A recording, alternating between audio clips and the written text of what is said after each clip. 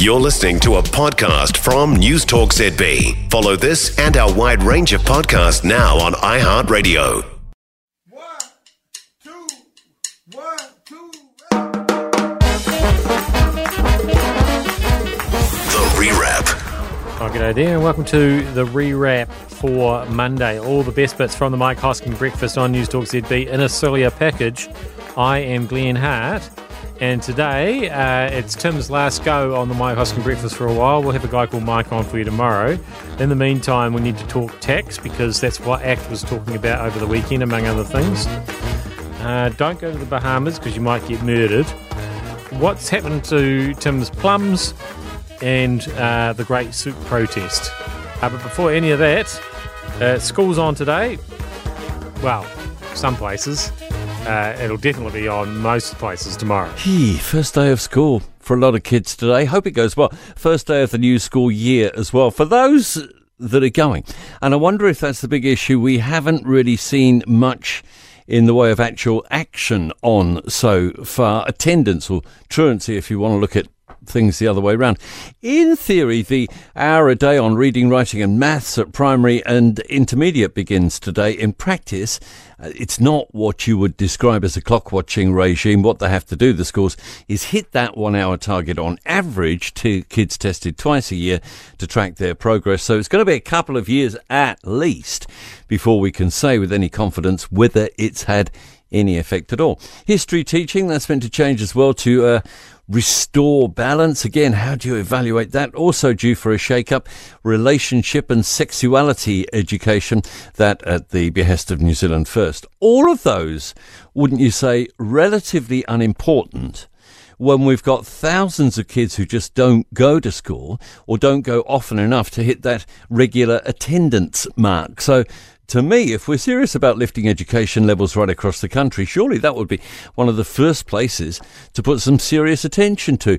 If we're looking to produce another generation of skilled workers, of great farmers, tradies, entrepreneurs, scientists, teachers even, it's just not good enough that only 60% of students actually count as attending regularly. That's the official stat. Before the election, the now Minister, Erica Stanford, called it a school attendance crisis and pointed out the harm it's causing to children. This is, she said, an economic and social disaster in the making. And you can't disagree with that.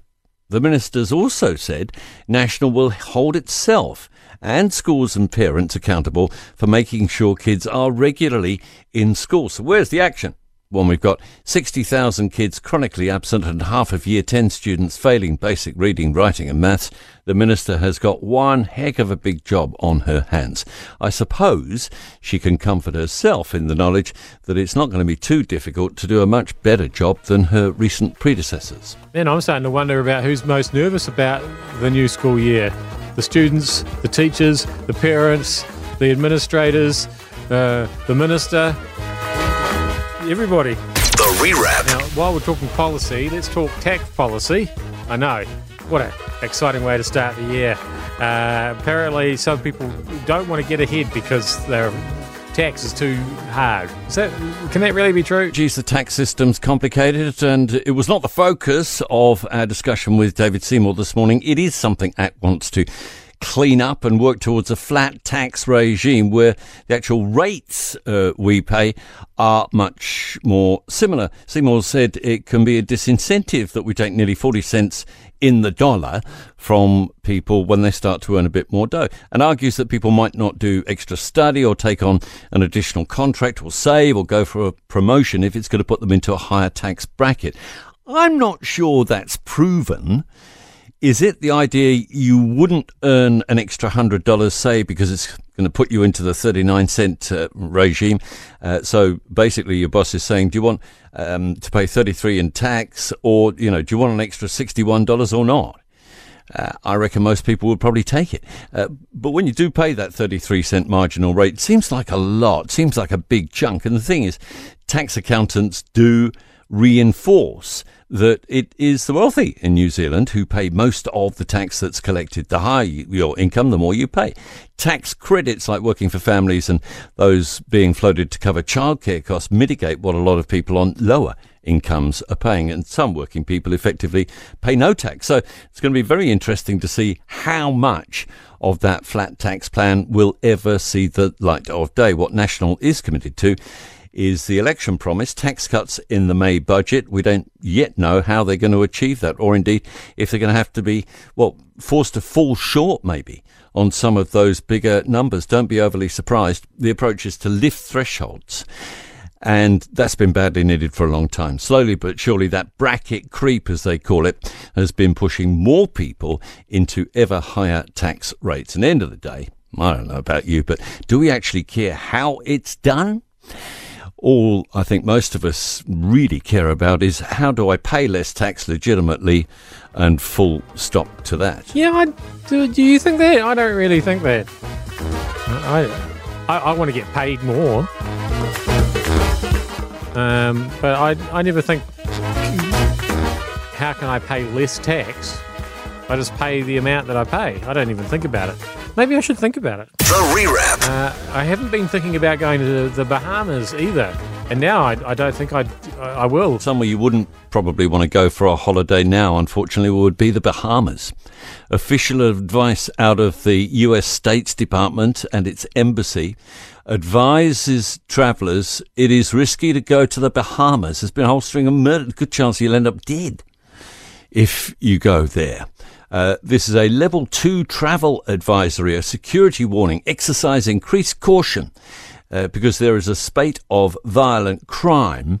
Something like 18 murders took place in the Bahamas alone, primarily motivated by gang violence. So maybe it is the West Coast, after all, as a more preferable holiday destination than the Bahamas, although arguably the weather might be a little bit better in the Bahamas. Let's toss it up. Great weather, chance of getting murdered. Wet weather, chance of learning a lot about New Zealand history. Tough that call, is tricky. That's a tricky call. Really, it's a very tough call. I'll have to think about that over the news break. You have to get some advice from head of domestic management and see what she reckons to that. Probably cheaper to go to the West Coast as well. As I've said before, when we're talking about the damage that violence in Queen Street does to Auckland's reputation, it's just a marketing issue, isn't it? You just market it as an extreme tourism destination. Come to Auckland and try not to get mugged. Go to the Bahamas, try not to get murdered. It's a sort of a challenge. Anyway, The Rewrap. the biggest challenge Tim's got at the moment is trying to keep track of his plums. That's not a euphemism, by the way. It's been a very good summer for the plums, I'm delighted to say, after my early concerns that they had been invaded and they'd been damaged by insects or something. Then the crop just grew and grew and grew. And on Thursday I was out picking a couple, thinking these are fantastic. You just pick them and eat them straight off the tree. Then on Saturday, mysteriously, when I thought I'd go and pick the rest of them, they've almost all gone. And I'm not quite sure what's been going on out there.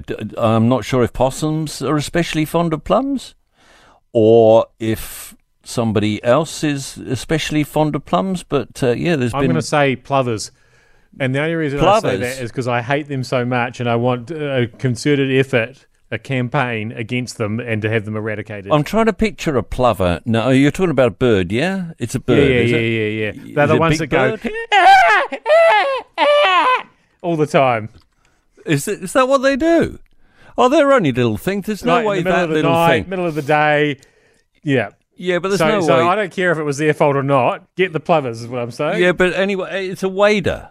It's a wader. I mean, they're nowhere near water. So there's the plum tree's nowhere near water. So No, neither is my house.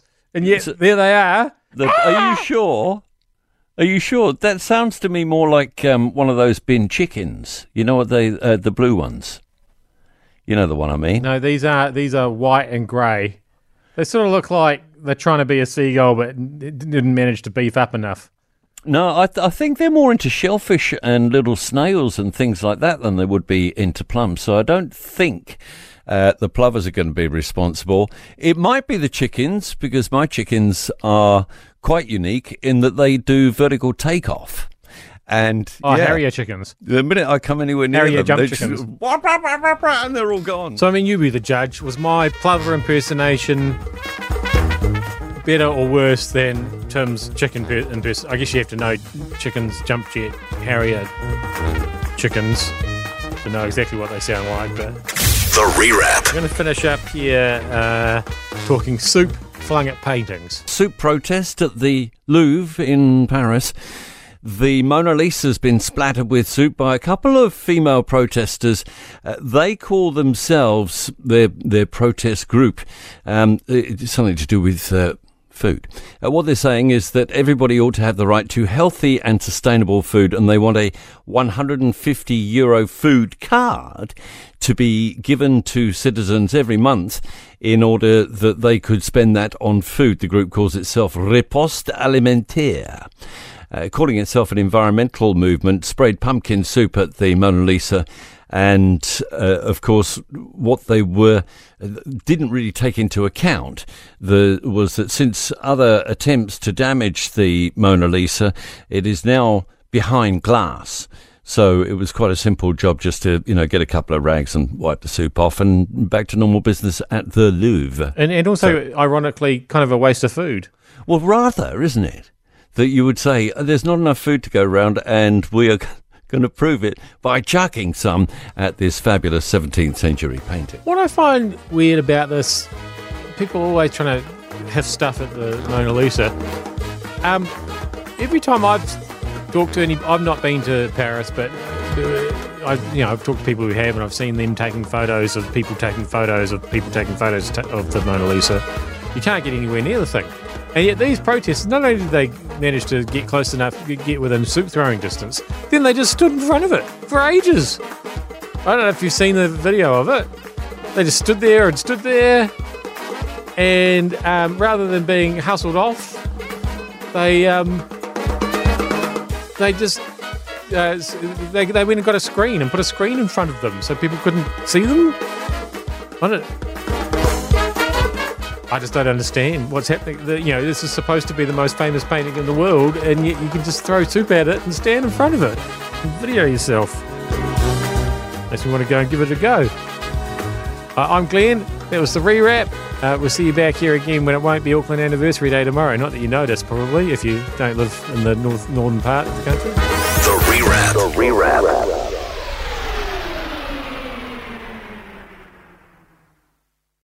For more from News Talk ZB, listen live, on air or online, and keep our shows with you wherever you go with our podcasts on iHeartRadio.